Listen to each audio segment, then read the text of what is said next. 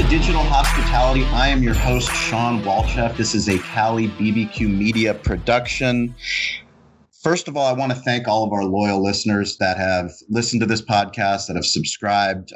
It has been an incredible journey going from 100 episodes of Behind the Smoke now to coming up on another 50 episodes on top of Digital Hospitality. The guests that we've had on, we've been so fortunate to have people from so many different industries, restaurant industry, entrepreneurs, people from media, sports entertainment executives, personalities, just the fact that a barbecue media company, a single unit barbecue restaurant can reach out and develop relationships with people that not only are beneficial to me personally, selfishly, but also beneficial to you. And when you send me an email, when you send me a tweet, when you send me a DM, it really does mean the world because something resonated with you. And if something resonated with you, hopefully you use that information that impacts you, your personal life or your business life or whatever you have dreamed. If you're new to the podcast, Digital Hospitality, our thesis is every business needs to be digital and every business needs to be in the hospitality business. So typically, if you're an offline business, you are not focused on digital, and our argument is that you should be. That's why we do this podcast, to talk to the greatest people and greatest minds that are doing that. And if you're in the tech business, you need to be in the hospitality business. That's something that as a restaurant owner, we take to heart. And that's something that we're trying to do with technology as the world is changing. I'm going to do something a little bit different this week. I'm going to start introducing this week's guest with some of his own words. So this is a blog, a Yelp blog that our guest wrote. I'm just going to read the beginning and then I'm going to let him take it from there. But this is so this was published on Yelp, and it says, an honest take on work-life balance in the restaurant business. I've worked 80 to 100 hours a week for the last 20 years. I took 4 days off when I got married. I took 5 days off when my daughter was born. My top priority has always been exceeding the expectations of our guests. Meeting the expectations of my family fell below that. Meeting my own expectations for my mental, emotional, and physical well-being ranked a distant third. There was never a moment where I questioned the choice to put my career first, not one. The results spoke for themselves. I was financially stable, Michelin rated, and my restaurant ranked on every listicle out there. I was featured in Elle, Belgium. That's how far-reaching our success had become. Then, when the pandemic hit a few months ago, a 20-year career went up in smoke. The 5 years I had put into Pru and Proper amounted to dust. The company was broke. I was unemployed and quarantined with 2 people and a dog that were used to me never being around. Over the course of the next 2 months, I learned 3 lessons that would forever change my life. Welcome to the show, Josh Kopel. Yeah, man, I got to tell you, I mean, just hearing you read it back nauseates, man. It really does. It brings back all of the feelings that arose when I wrote those words. I want to start the conversation there because I was on your podcast, the Full Comp podcast, and you and I connected on a deeper level because I think we have the same DNA. We're always curious. That's why we resonate with each other, but also that's why I'm so excited to do the podcast, because the people that listen to this, they have the same DNA. I mean, let's be honest, people that are going to listen to your show or to my show, they're not people that follow the herd. They're people that are trying to do something different, trying to do something unique, and trying to do something memorable. And the only way to do that is to continue to surround ourselves with people that have done it before and people that are willing to be vulnerable. I really appreciate the fact that you talked about the personal life of a Michelin-rated restaurateur. I mean, it's something that is often overlooked, the amount of time and effort that it takes to be an entrepreneur and the sacrifice that we have to make. Tell me the thought process behind actually, it's one thing to think about those things. It's another thing to actually publish them to the World Wide Web on Yelp and own those words. So I guess let me start with my life experience in this industry. So for me, this was always a very closed off industry. I never considered myself a part of it. Even when pre-shifting the staff, I always discussed the fact that we were an island unto ourselves. And the reason being, so many people in this industry are completely full of shit. It's true. Yeah, everybody's having right. Everybody's having the best day, the best week, the best month in the history of their business up until the moment that they closed their doors for good. There was no vulnerability. There was no transparency. And I got tired of going to industry events and hearing how well everyone's doing.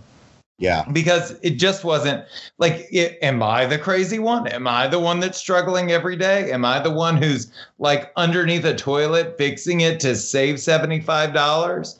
And like this guy, it's just raining money on his restaurant.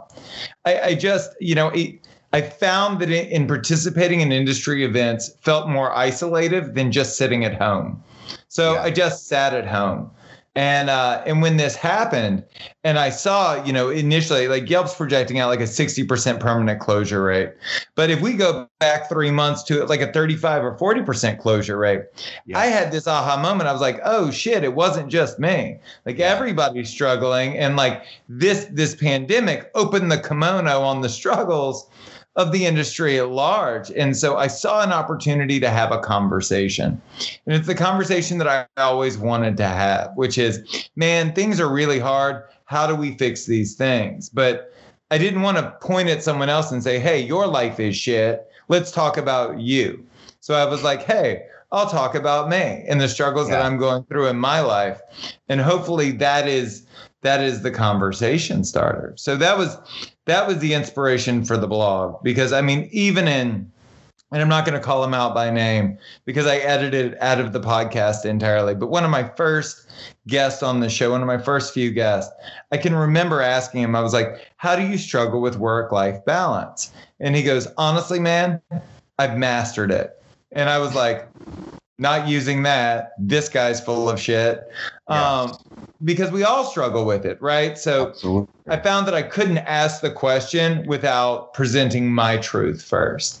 Yeah, I think that's a very powerful thing when you start to realize, because work-life balance, I mean, it's such a loaded question, like really what is that? I mean, when I look and I think of myself as a father and a husband, and how does that relate to me as a restaurant owner?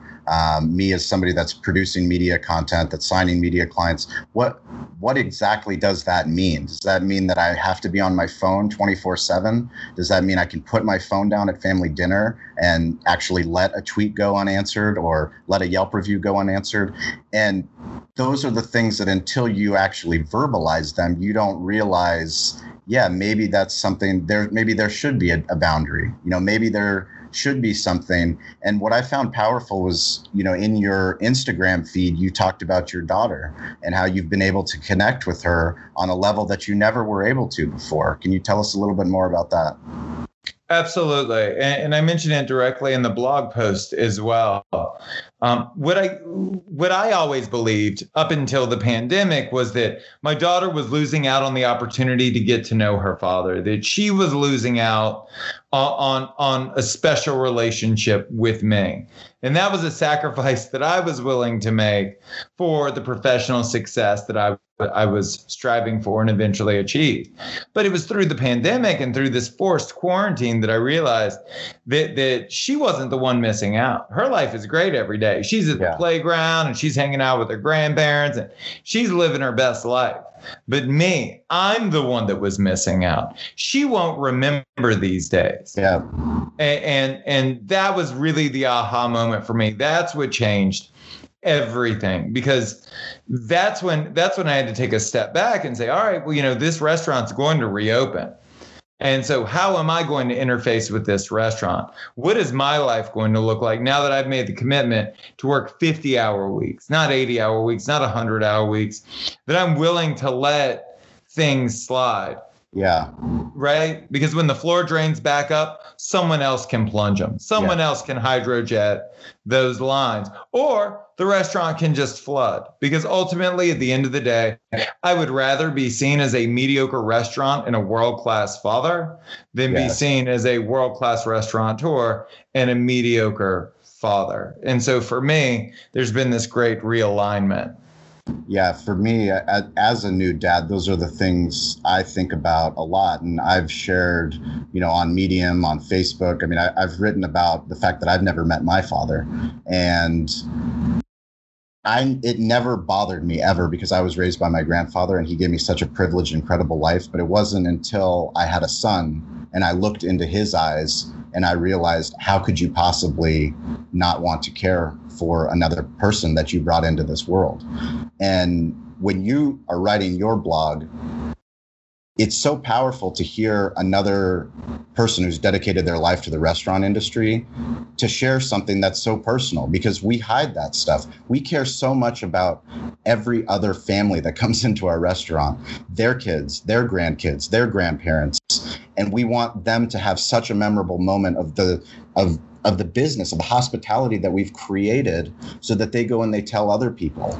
But yet, we're not looking internally as, how is our life and our children actually getting affected by my vision of success and my vision of how busy this business should be, or how much this business should grow? Where did your ideas of success come from?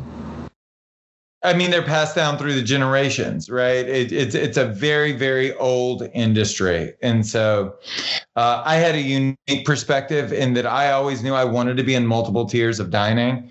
And I specialized in nightlife. So I opened a bar in 2010 on Hollywood Boulevard. And once I believed that I had reached... Were you living in Hollywood when you opened that bar? Why did you pick Hollywood? I saw a hole in the market. I was in the nightclub scene in the early 2000s, running like big nightclubs. And I grew up in southern Louisiana, which, Baton Rouge was more rural than metropolitan. In the 80s and 90s. And so I grew up with those like dive bars, which we just called bars. And I loved it. And I love this idea that like you can go to a bar by yourself and not be alone. I love that concept. Those were the bars I was drawn to in LA, but there weren't that many of them and none of them did particularly well. And so when I decided to open my own place, it wasn't going to be a nightclub, even though I could have easily gotten a ton of financing to open a nightclub, because that's what everybody wanted, right? I wanted a shithole bar. I wanted a bar. I did. I wanted that bar that you can go into that has the same 5 people that are working there every night. And like you could just sit at the bar and they would host you. They knew what you drank, but they also knew what you liked. And they would introduce you to the other people sitting at the bar and create a sense of community. What Hollywood lacked at that time was a sense of community. I opened on the Walk of Fame on Hollywood Boulevard. Wow. And I catered to residents, which is interesting, right? Because that's typically what we don't do as restaurateurs, but really what we should do. When you focus on community and you focus on repeat business, you're focusing on things that are not transactional, but they're generational. Exactly. And so, we built that out. I saw another opportunity in downtown LA to get into a higher tier of dining and to find dining. How long down the road was the second? 4 years. 4 years? Too soon. How many employees at the bar? I think I had like 8, 10, not many. 10? Were you doing food as well? Yeah, but the food was shit. I mean, it just was like I had this 125 square foot kitchen and we tried. I mean, here's what I can tell you about that. And I think it's a valuable lesson for the folks listening, because it was a valuable lesson for me. I brought in, and I could just like name drop you to death right now. I brought in some of the best chefs in LA to fix my food program there again and again and again. Bruce Kalman, $20,000 in consulting fees. Luke Reyes, $15,000 in consulting fees. Like I brought in everybody short of Anthony Bourdain to fix the food menu there. Yeah. And no matter how good it got, nobody cared, because that's not what they look to us for. And so rather than streamlining the menu, having 3 things that were like good to great, I had 10 or 12 things on that rotated based off what new concept I was going to try and inspire people to eat. But the reality is that's not what people wanted from me. Yeah. They wanted a good time and cheap drinks, and people went there to get laid. And you can't eat a sandwich and hit on someone at the same time. It's not a sexy look. Not a French dip sandwich. It's not going to get it done. You don't sit there with a bowl of gumbo and be like, hey, girl, what's going on? Hey. It's not. Right. And so, but it's that desire that we have to try and be everything to everyone all the time. Yeah. Because we are passionate about people. That's why we get into food and beverage service. Right. But what I could have done was just save myself probably $250,000 and drop down to like one dude in the kitchen, a dishwasher for a few hours a day, pumped out like mediocre to good food, and really focused on culture and trying to bring cocktail culture to the Hollywood market, which was really where people wanted us to be.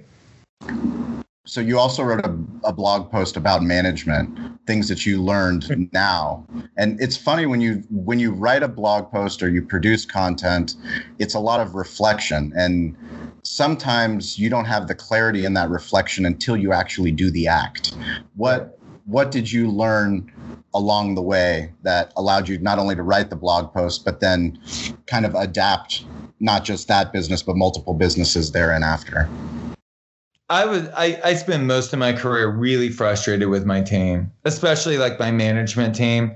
And it's because nobody was good enough. Nobody could like just jump inside my mind and then not do what I said, but do what I meant. Right. Yes, that's correct.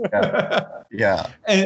And like, how upsetting was that? How frustrating was that? And then there were a couple of books I picked up that like really opened my eyes to the fact that it's not that the team needed work, it's that I needed work. It's that I wasn't living up to the standards that I had set for everyone else. I wasn't communicating clearly. I hadn't set up an infrastructure that clearly let people, like, they clearly defined what winning was. Right? You're going to work for me. You're going to make this much money. This is what your day-to-day is going to look like. And when you're doing a good job, this is what it looks like. Yeah. Because you have to do that for people. And I didn't really realize that. So I spent a lot of time sitting down with people, talking shit, being like, hey, man, what I really need from you is this. And then they're like, well, that's not what you said last week. What you said was that. Yeah, but what I really meant was. Yeah. And so this is what happens when you end up in an authoritative position in your early 20s. I have been in an operational role, in a leadership role since I was 23 years old. Mm-hmm. And I didn't start trying to learn the craft of management until I was in my early 30s, mid-30s. We'll say mid-30s. So, right. So that is a solid. Was there an aha moment? Was there like pure frustration? Do you remember something happening where you're like, it can no longer be like this? Yeah, there was Pru and Proper was a dry house. And for those that don't know, what that means is that the staff wasn't allowed to drink on shift and that they aren't allowed to drink on the premises. So they can be off shift, having a lovely dinner with their family, and they cannot have a glass of wine because we have invested too much time and too much money in these people to have them have just a little bit too much to drink and make a decision that we all regret. Is that what it's called? Because that's what we've done, and I didn't know there was an actual term. Yeah, it's called a dry house. A dry house. As a bone. That's all staff. That's all staff. They're not allowed to drink. Me too, bro. Yeah, exactly. I own it, and I don't drink there. Yeah. Because that's my job too. Yeah. And so, well, you lead by example. You do. And it's real hard to have a cocktail in your hand and then turn to someone else and say, hey, put that shit down and get back to work. Correct. So there was someone that worked for me who was absolutely amazing, but struggled with alcohol. And I kept like, giving her chance after chance after chance. And all it was doing was demotivating the staff. Right? Because they're seeing this person and literally passed out in the scullery, ham-boned in the middle of a shift. Yeah. And it was demotivating for me. It was demotivating for them. And, by the time I eventually let her go, I mean, it was like a bomb had gone off in the restaurant, right? Yeah. Because this had happened so many times. And then, like, how do you enforce the rules with anyone else when you're letting this slide, even to pull her off a couple of shifts? And that's when I really kind of looked at myself in the mirror and said, man, Josh, you're doing a terrible job.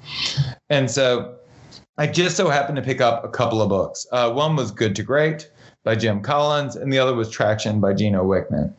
And Good to Great really kind of highlighted for me, like, where I was underperforming in the business.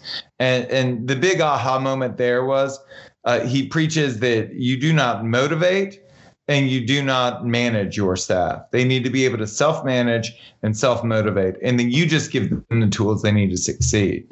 And it was this huge aha moment. I was like, oh, shit. That means, like, I don't have to beg anyone to show up on time or in uniform. Either they do or they lose their job. Yeah. And so, I began to manage, not in a cruel way, certainly not in a heavy-handed way. I've never been that dude. But there were just, I sat down with everyone one by one and I said, hey, I want to sit down with you personally because the rules are about to change.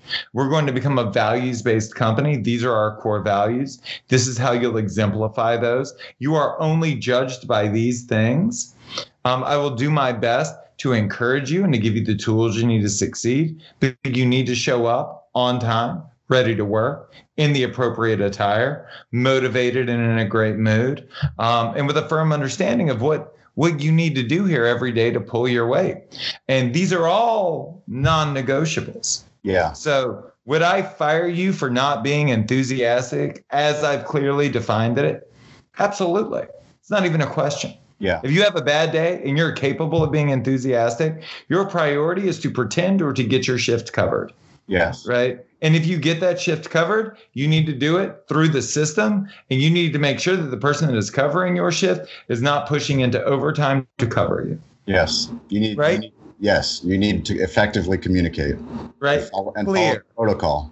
Crystal clear, without exception. I gave everyone the opportunity to quit. About 10% of the staff did, and we moved forward that way. And the rules were non-negotiable. There was no, oh, hey, man, I'm sorry, my shirt wasn't cleaner. Oh, hey, man, I'm sorry, there was a lot of traffic.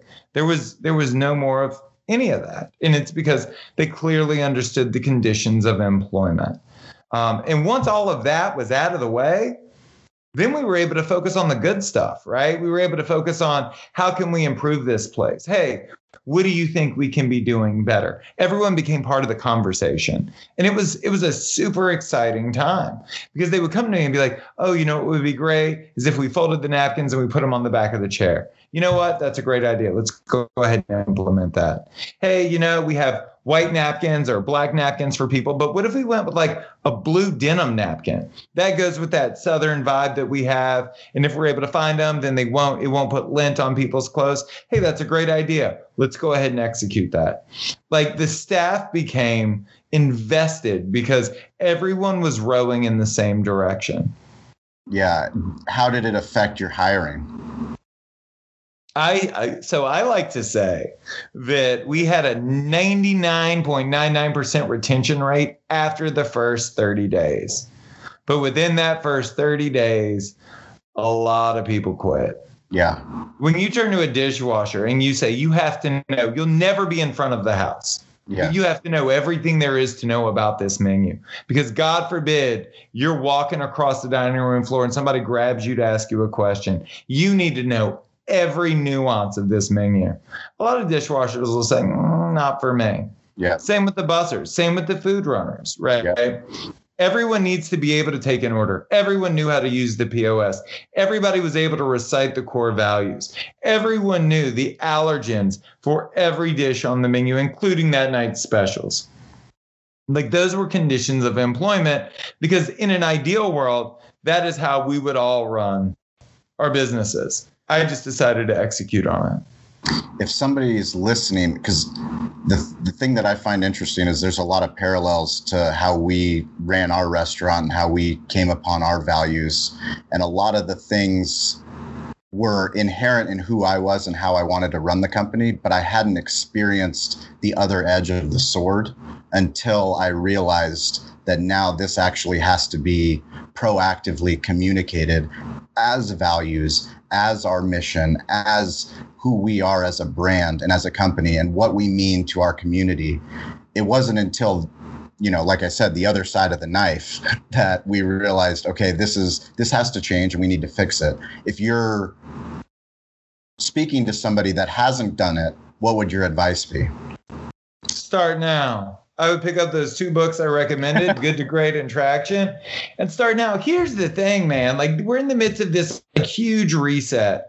So everyone that thinks that they haven't had time to work on their business as opposed to in their business, like this is the great moment. And if you don't have time, make the time, because it's not going to serve you well to go back to business as usual. One thing you don't hear on any podcast, one thing you don't hear in the media is a bunch of restaurateurs saying, hey, I can't wait for things to go back to the way they were. And the reason you don't is because that was a shit life. So it was. So if you're going to go back if you're going to work 50 hours a week, you need to have a plan to do that. And, my recommendation to everyone is you start by asking better questions. I spent 20 years of my career asking the question, like, how do I get busier on a Monday? Bad question. Better question. Should I be open on a Monday? Is that what my community wants from me? Because if I'm having to discount shit and then pay to advertise those discounts to convince people to come in and dine with me at a loss, is it worth doing? Yeah. And there's so many pivots and questions like that. And I've said it numerous times on my own show, and I know it pisses people off, but I worry that as an industry, like, are we ready to reopen? Are we ready to get back to work? Have we all agreed to, diversity and inclusion? Have we all agreed to a more equitable distribution of gratuity or the elimination of it entirely? Yes. Right? It's not like gratuity benefits owners and operators in any way. Correct. All gratuity does is make people feel obligated and bad. Yes. I picked up a pizza the other day from my local pizza place. And like the transaction was, I ordered it online. I went and picked it up. The guy gave me the pizza and that was it. And like he needed me to sign the receipt and there was a place to put a tip. And there was no service involved in that transaction. Correct. But I left a tip. Correct. And I left a tip because I know they need it. But like what I would prefer is to know that everyone that works in that place is making $18 to $22 an hour, and my pizza costs $29 instead of $25. Correct. Right. I love the fact that you talk about that because I feel like that's one of the main components of why the full service restaurant model is broken, in particular here in California, because of the increasing minimum wage. And you can talk to any restaurant owner. It has nothing to do with us not wanting to pay our staff more. The economics behind the business model doesn't make sense because the people that need the actual minimum wage increase, the heart of the house, are the ones that get penalized because of the increase, and it's getting out to tipped employees who are typically making, I don't know what they're making in Los Angeles, but I know down in San Diego, it can be anywhere from $20 to $50 an hour and above, depending on. If you worked for me as a full-time server at Pru and Proper, working 4 to 5 days a week, you were making about a $65,000 a year equivalent. Which makes it next to impossible to hire managers, right? Right. Because why would you change making $65,000 a year to making $50,000 a year and working more hours? Sure. Sounds like we got a lot of shit to figure out before we get back to work, right? And at the same time, I just got this in the mail. It's one of these little like coupon books. And a restaurant near me is offering 20% off online specials for takeout orders, 30% off their daily happy hour specials, 20% off an entire purchase, and 10% off lunch. Why? I don't know, man. When is this shit going to stop? When are people going to see the difference between busy and profitable and understand that those are not the same thing? Those are the conversations we need to have. Like, instead of trying to figure out how to compete with Taco Tuesday, why don't we say, how do I establish enough value that I have a consistent customer base? And here's the reality. If you are busy, but not busy enough to pay your bills, maybe you chose the wrong piece of real estate to lease. Maybe you would do better in a 1,000 square foot restaurant as opposed to a 2,000 square foot restaurant. If Pru and Proper, I lost $250,000 my first year in business. And the reason being, I had a 6,000 square foot, 2-story restaurant in a desolate part of downtown Los Angeles. And it took me 2 years to grow into that square footage. Now, why did I pick that place? Ego. Right? Oh my God, it's so beautiful. I need this place. Yes. People like me, I can fill 200 people every night. Yes. And it took a long time to get there. But there are so many dynamics that are broken within the system that we all need to look at individually. Like, when I think of team and I think, oh man, I really need to work on my team, I've like expanded that worldview. And now I say, well, my vendors are part of the team. Yes. So like, I want my vendors to come back to me every month and say, yo, I was able to get you price breaks on these things. You know, fuck net 15. I'm going to give you net 30. Yo, I talked to my manager and I was able to get you net 40. They need to be working to improve the dynamics through which we work. Your landlord needs to be a teammate. He needs to be a strategic partner. And I would never sign another lease that wasn't somehow based on performance. And what I mean by that is my rent and proper is like $22,000 a month when you include camp. It's a big nut, bro. Wow. It's a real big nut. You got to sell a lot of shit. That's it. That's a lot of catfish. That is an ocean's worth of shit. You better be open 24/7. That's it. Don't close on a holiday. You're crazy. Right. But like I recently approached my landlord and I said, here's what I'll pay you. I'll pay you 5%, or I'll pay you $5,000 is base rent. Plus I'll give you 5% in net sales. And if I can get back up to where I was before, I'll be paying you more than $21,000 a month. Yes. But if I don't, we both eat shit on the deal, because there's no world that exists. Bro, when I lost $250,000, I paid my rent on time every month. And that's not a world I want to live in anymore. Like the rent should be variable based on what I'm doing, or, you know, I'll go find someone else. We are in a buyer's market and we are approaching an even more aggressive opportunity for that. Please talk more about that. I think one of the things, you know, you and I talked about when I was on your show, but I would love to hear your ideas, is where is this competitive advantage and why should people be as excited as you and I both are? For a few reasons. So let's just assume that the numbers are right. We're looking at a 60% closure rate. What you're going to see are a few different things. The first is that there's going to be a surplus of great people on the market. So instead of panhandling and offering like $1,000 a week in hand jobs to a dishwasher to get them to show up 3 days a week, seriously. Correct. I know. Yeah, I know. I am not above doing that. Correct. But we're now going to be in a position where you're going to be able to get world-class people. Also, and this is a situation that's unique to Los Angeles, but a lot of the part-timers, the actors, the models, the musicians, the college students that saw this as a great opportunity to make money aren't going to see it that way anymore. And so the people that will be applying for jobs are people that are interested in hospitality, that are passionate about the business. These are people that are interested in being, like you and I, professional servants. Huge opportunity to level up as a team.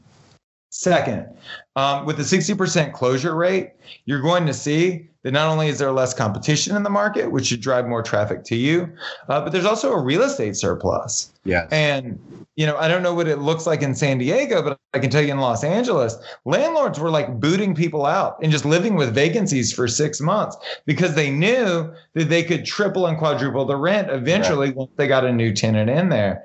And those days are done. Yes, they're done. They're done. And I mean, forgetting, when you're looking at the commercial real estate landscape, restaurants, bars, the hotels that have closed, the massive amounts of office space that are going to be available. You are approaching a commercial real estate bust. And what does that mean? That means you can get real innovative as a restaurant owner with how you'll structure that deal. Hey, bro, I would love to take over your space. I'm going to put $250,000 into it. In exchange, I'm not going to pay you rent until the day I open. And that might be 6 weeks from now. That might be 6 months from now. But you don't make money till I make money. Yes. And that lease rate is going to be based on how much money I'm bringing in. So for the first 12 months, you're going to get 10% of my net sales. And then after that, you'll get a base rate plus 5% of my net sales, 2% of my net sales. We can get creative with the way we structure deals. We are, as an industry, more optimistic than we are savvy. So we don't negotiate aggressively because we know it's going to be fucking great until it's not. Great. Right? Correct. The nature of entrepreneurship is extreme optimism. The nature of becoming a restaurateur is the ability to be able to look into the abyss and say, oh, it's not that deep. Yes. And we're very good at doing that. We are very good at doing that. And so if we set ourselves up for success, beginning with the end in mind, we'll be in a really good place. And so those are the opportunities as I see it. I think you're going to see less competition. I'll also say this. Every trust fund baby that's decided they want to become a restaurateur with a 60% closure rate, I think they'll think twice about getting into the industry I spent 20 years of my life cultivating a career in. Just like let's assume that my parents are rich, which they're not, but it would be awesome if they were. Let's assume that when they pass away, they leave me a shit ton of money. I'm not going to open a medical office. I'm not going to open a law firm. It's crazy to think that people think just because they have the financing to do it, that they can get into a specialized industry. I think what you'll see is a much higher barrier to entry based on the failure rate. And that in turn, I think will dramatically improve the chances of an independent restaurant success. Because you're not competing with idiots doing stupid shit. I agree. And I think, the real estate piece is a huge piece. And I don't think we're anywhere close to where we need to be, because I'm already having conversations with landlords and commercial brokers that they just do not understand what is happening. I mean, literally, they're building skyscrapers in downtown San Diego, and they're putting 5,000 square foot retail commercial restaurant space at the bottom of that, expecting people to come and pay whatever they think they're going to pay, $5 a square foot, $8, whatever it is. It's unreasonable to think that somebody's going to come in this climate. In 2010, maybe. Right. 2020, post-pandemic, no. Well, and here's the conversation to be had, right? And landlords understand that restaurateurs are screwed right now. Yes. What they fail to realize is they're screwed too. Yes. But as that becomes, patience is a virtue, certainly not a virtue of a restaurateur, but certainly a virtue nonetheless. If we wait long enough, there will be opportunities that exist. There will be people that see the need to transition from a landlord leasee relationship into a true strategic partnership. Yes. Because there are going to be much fewer. You'll see it in 2020. You'll see it in 2021. There are far fewer entrants into the market, and you're going to see almost no novice entries into the market because it's not as sexy as it looks, and people are really beginning to get that. But it all starts with the choices that we make today. Yes. I can't stress that enough. Well, it goes back to what you said before, and that's simplicity and not complication. When you simplify the process and you focus on the things that you do best, or even if you should be doing them, then a lot of things, then you're able to look at that vendor relationship, that vendor partnership. And one of the most fascinating things I see happening right now is, what we're experiencing is these new incredible tech companies that are getting built, they need us just as much as we need them. Sure. We need Toast, which is why we're switching to Toast. I mean, literally today, we're going to do an unboxing video for Toast because we're switching from Aloha to Toast. They're going to help us work on our digital hospitality thesis, do all the things that we want to do with barbecue. We'll work with Yelp as well. Has been incredible. All of these DoorDash, this is, third-party delivery. It's not looking at it as a necessary evil, but what if you change the way that you look at it and go, well, there's great people assume there's great people working in the company. Assume there's shitty people working in every company, right? But what if you found the great people and you took care of the ones, like you said, if you start taking care of your food vendor, we have a relationship with US Foods, we win as a primary vendor. And because we win as a primary vendor, they've had our back no matter what. They've had our buck and we've had theirs, as opposed to just going, oh, that's a bill. Fuck these guys. They're trying to screw us, which is typically how we look at bills, right? Right. There are opportunities to cultivate these strategic partnerships everywhere. Yes. The element that needs to be removed from both the mindset and the conversation is fear. Everything that we do is motivated by the fear of closing. And what I would advocate for, and I'm a big believer in it myself, is I look at my restaurant and I say, it may or may not reopen. And if we do reopen, there's a strong possibility that we may close. But all of the compromises that I've made throughout my career to ensure that we stay open, I'm not willing to make anymore. Yeah. Right. So what that means is that I'm not going to buy food and I'm not going to staff based off projected volume. I'm going to do it based off existing volume. Yeah. What I am not going to do is price to be busy. I'm going to price to be profitable. And I'm going to define that clearly before I drop a menu on a table. That food cost is going to incorporate subsidized healthcare, retirement plans, going carbon neutral. I'm just going to do what I want to do. I'm going to do everything that I always said I was going to do. I'm going to incorporate it into the price, and either I stay open or I close, but the people are ultimately going to vote. But we've got to get away from this culture of who can sell the cheapest shit for the most hours in a day. Because we're undercutting each other. And like the promo that I just mentioned to you, like, sure, they're screwing themselves, but they're screwing you too. Right? Because we have, as an industry, taught people that they don't need to pay full price. Yes. We have crafted this discount culture. And the only way to eliminate that is to say, the price is the price. This is what it costs. And you can come here or you cannot. And we will go out of business or we will be profitable. And it's one or the other.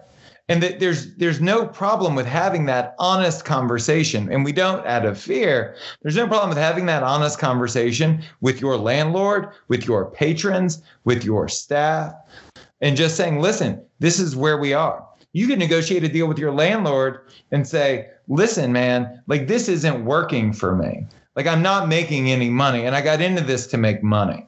So I would like the opportunity to renegotiate the lease, or the working assumption should be that over the course of the next 90 to 120 days, I'm going to wind this thing down and get the fuck out of here. Yeah. But it's got to be either it works and it makes money or it doesn't. What is your view on-premise versus off-premise? I think both are going to be critical elements moving forward. My business plan for my 6,000 square foot restaurant was that we would open, we would serve food, people would drive to the location, they would sit down, they would dine, and then they would leave. Hopefully they would leave quickly. And hopefully they would tell people that they enjoyed that short period of time that they were there. And that was it.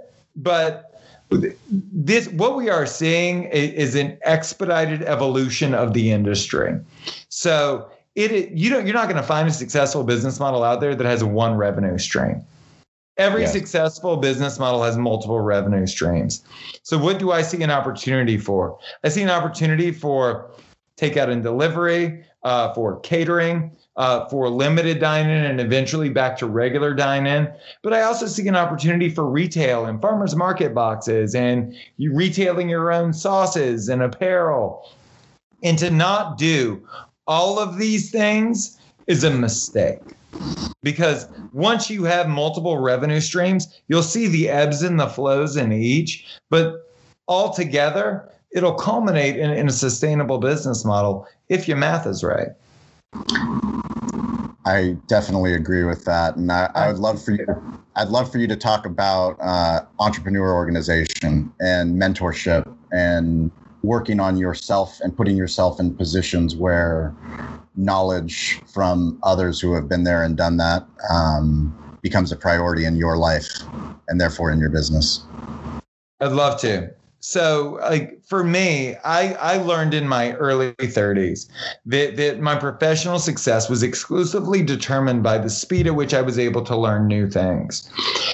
Every year, without exception, I look back on the man I was and the things I thought, and I think to myself, man, what an idiot that guy was. And this is, this year is no different. Look, I just read the 22 Immutable Laws of Marketing and the 22 Immutable Laws of Branding over the weekend. Short books, really valuable information. And I turned to my wife yesterday and I was like, oh my God, I was wrong about everything. From like 2 days worth of reading. And so we need to be continuously educating themselves. My goal, my priority, my dream is to always be the dumbest person in every room I walk into. And through that drive to learn and to be mentored, I joined the Entrepreneurs Organization. It's 22,000 people worldwide. And every member of the organization has a business that top lines more than $1 million a year. 3.4% of all businesses in the world top line more than $1 million a year. Really? 3.4%. Yeah. That's incredible. Worldwide? Worldwide. Wow. That's wow, amazing. Is right. Amazing it's statistic. Amazing. Yeah. And so understanding that, you find yourself surrounded by people that are brilliant, regardless of industry. You also find, and I talk about it a lot on the show, and it's the reason that I host the people that I do on the show, there's as much to learn about the restaurant industry from the people outside of the restaurant industry as there is from the people within. When you have a show hosted by a chef that interviews chefs, not that there's anything wrong with that, but that is more entertainment than it is educational because everybody knows the same shit. Yeah. When you host a thought leader that can talk to you about, how to build a culture first company, that is new information that you can then utilize in your own business. For too long, and I am guilty of this as well, we collectively believed that the restaurant industry was different than every other industry out there. And that, what you do in the restaurant business is different than what everyone else does in business. And, we don't abide by the same rules and the same rules don't apply to us. And that's not true. And maybe that's because outside of great programs like Cornell University, which almost none of us have gone to, there's no formal education. You learn from the people that are directly above you, and they learned from the people directly above them. And so it's not that best practices are handed down. It's that old ideologies are handed down. And how is it possible that you look at this industry and the way a full service restaurant works and you say, it's not really that much different than when Jesus went to restaurants? How really, truly? How has there been such a lack of innovation? I mean, the biggest innovation to hit restaurants was either the point of sale system, the digital point of sale system, which again, that went across all industries, or Open Table, which basically just digitized the reservation book, not really that snazzy of an innovation. And so, why haven't we leapfrogged? And it's because there are no new ideas. And there are no new ideas because we only talk to each other.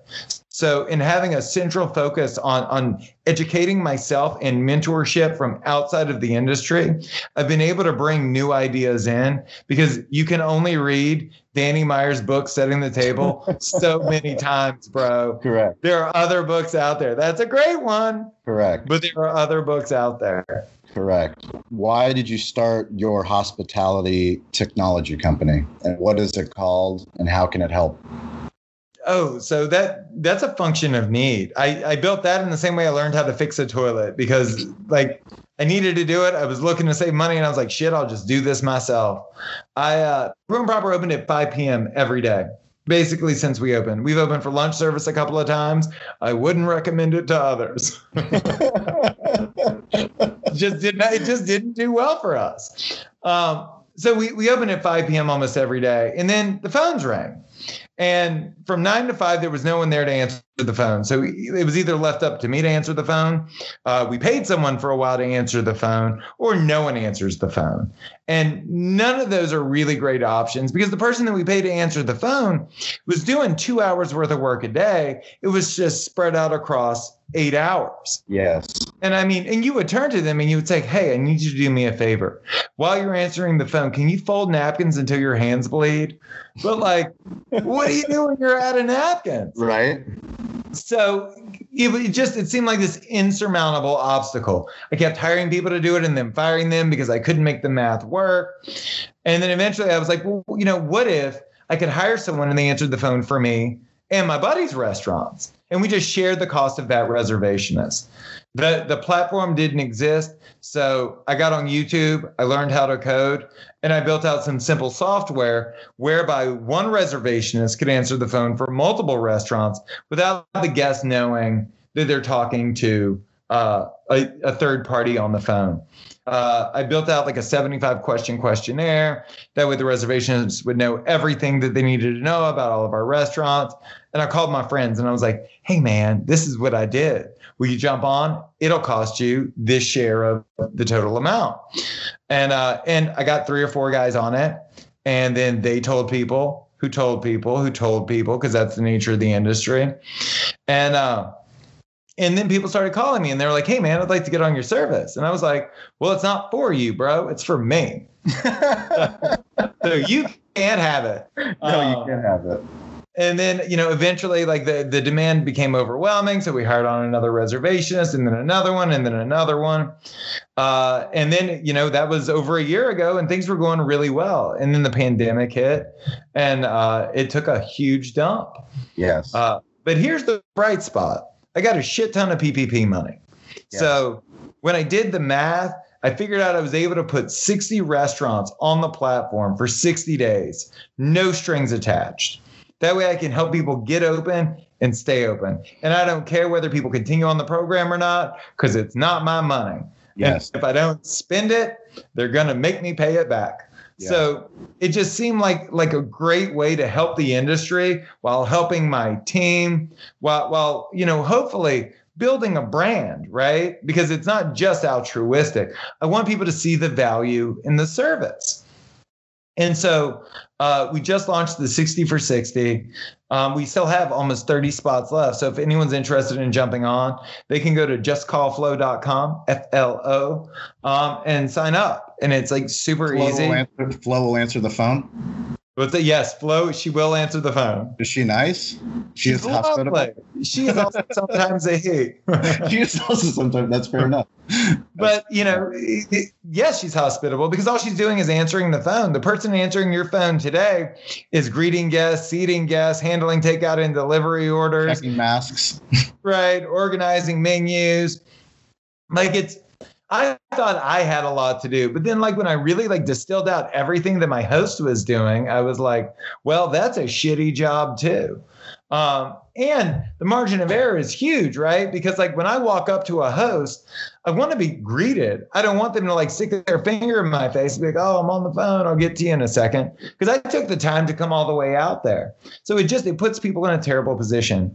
Call volume's up almost 80%. Yeah. Right now, because people are afraid and they want to have a conversation and they want to know that you're not going to kill their grandmother when they come in there for dinner. Yeah. So it's a great opportunity to field calls, build confidence and rebuild the industry. And so I've gotten so much joy in my life from serving my communities. But having said that, the joy that I've gotten from serving the industry is something like I've never experienced before. So I'd love to give you an opportunity to promote your podcast. One of the things for us is we always believe a rising tide lifts all ships, which is why we have other podcasters on this show. It would seem counterintuitive to promote people to go listen to other people's podcasts, but I can't do all the interviews myself, and every person's different. I mean, I've listened to your show. You had Meltzer on. You've had some incredible people on, and I've learned significantly because you're asking different questions than I would ask. Give our listeners an idea of your show and your partnership with Yelp, how it's powered the show, and why they should subscribe. Absolutely. So the inspiration for the show came out of seeing that when the pandemic hit, the growing sentiment was that the pandemic had destroyed the restaurant industry. And I just didn't see it that way. Like the way I saw it was that the restaurant industry, by and large, was on shaky ground, and the pandemic was like the nail in the coffin. But foundationally, we weren't doing the job that we needed to do. And that was the conversation I wanted to have. Not woe is me, but like, what mistakes did we make? And like, how do we fix those mistakes moving forward? Because I just want to serve people. I'm tired of worrying about money. It's always for people that didn't get into accounting and bookkeeping, all we ever talk about is money. Yeah. And I was just tired of it. I wanted to get back to the purity of the industry.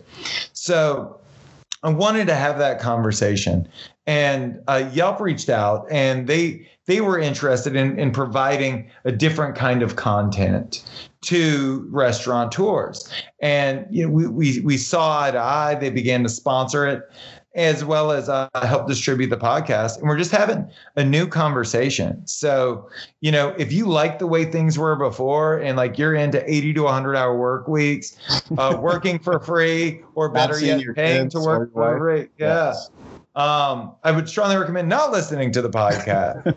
But if you want a better life, if you want a more sustainable life for yourself, that's the conversation we're having. It's about not making you a better restaurateur, because I'm sure you're great at your fucking job. It's about making you a better human and a better business person, because that's really where we lack, is in that holistic approach to work. And saying, I want to be a better person. I want more work-life balance. I also want to be able to balance my books. And I need these foundational tools to do that. And so I've had, I talked about the book Traction. I've had the author of the book, Gino Wickman, on the show. But I've also had Chef Andrew Zimmern. Jet Tila is on the show today.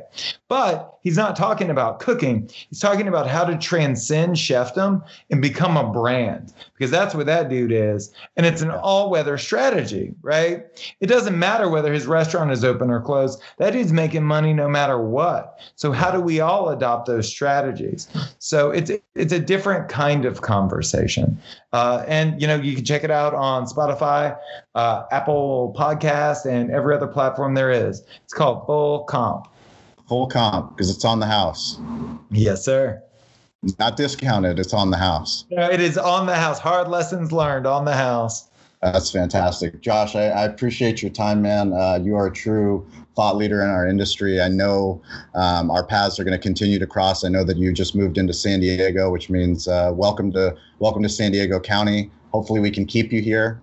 We love we love it. And anyone that's listening, please follow Josh's podcast. Follow him on social. We'll put links in the show notes. We'll write our own blog about his blog and his podcast and his experience. Nonetheless, we're grateful for the opportunity every single week. And dude, you knocked it out of the park. I really appreciate you, man. Thank you, man. I really enjoyed it.